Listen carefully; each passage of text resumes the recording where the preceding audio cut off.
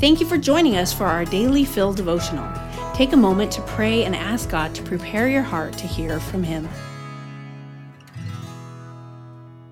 Hi, I'm John Riley, and today's daily devotional is called Questions or Announcements. The Lord's Prayer doesn't have any question marks.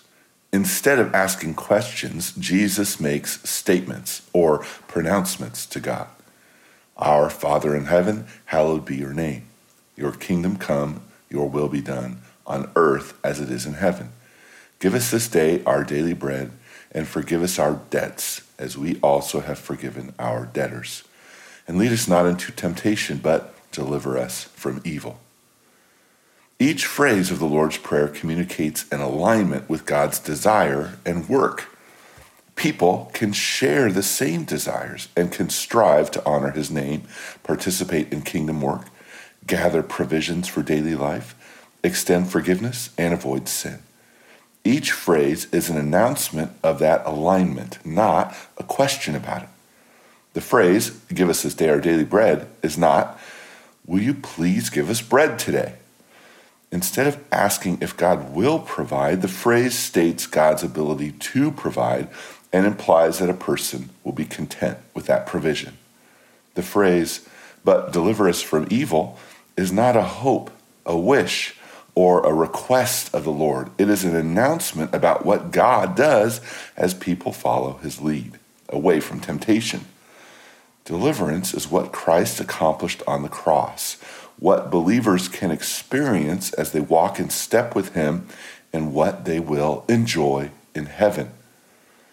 Like all the phrases in the Lord's Prayer, saying, deliver us from evil, doesn't mean it automatically happens at that moment.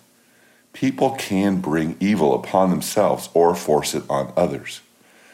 When former Dallas Cowboy and three-time Super Bowl winning wide receiver Michael Irvin was inducted to the Pro Football Hall of Fame, that was in 2007, he acknowledged before the crowd that he had stumbled a few times in his off-the-field life.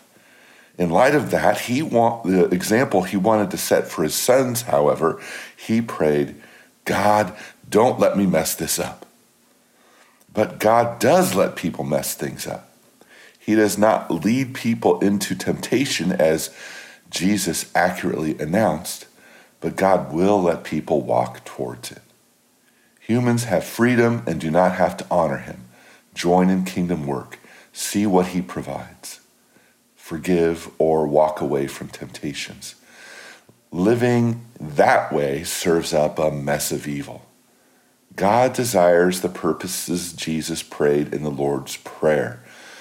Are your prayers announcements of your alignment with those purposes, or are they questions about it?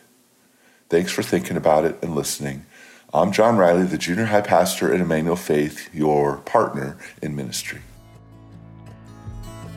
Daily Fill Devotionals is a ministry of Emmanuel Faith Community Church.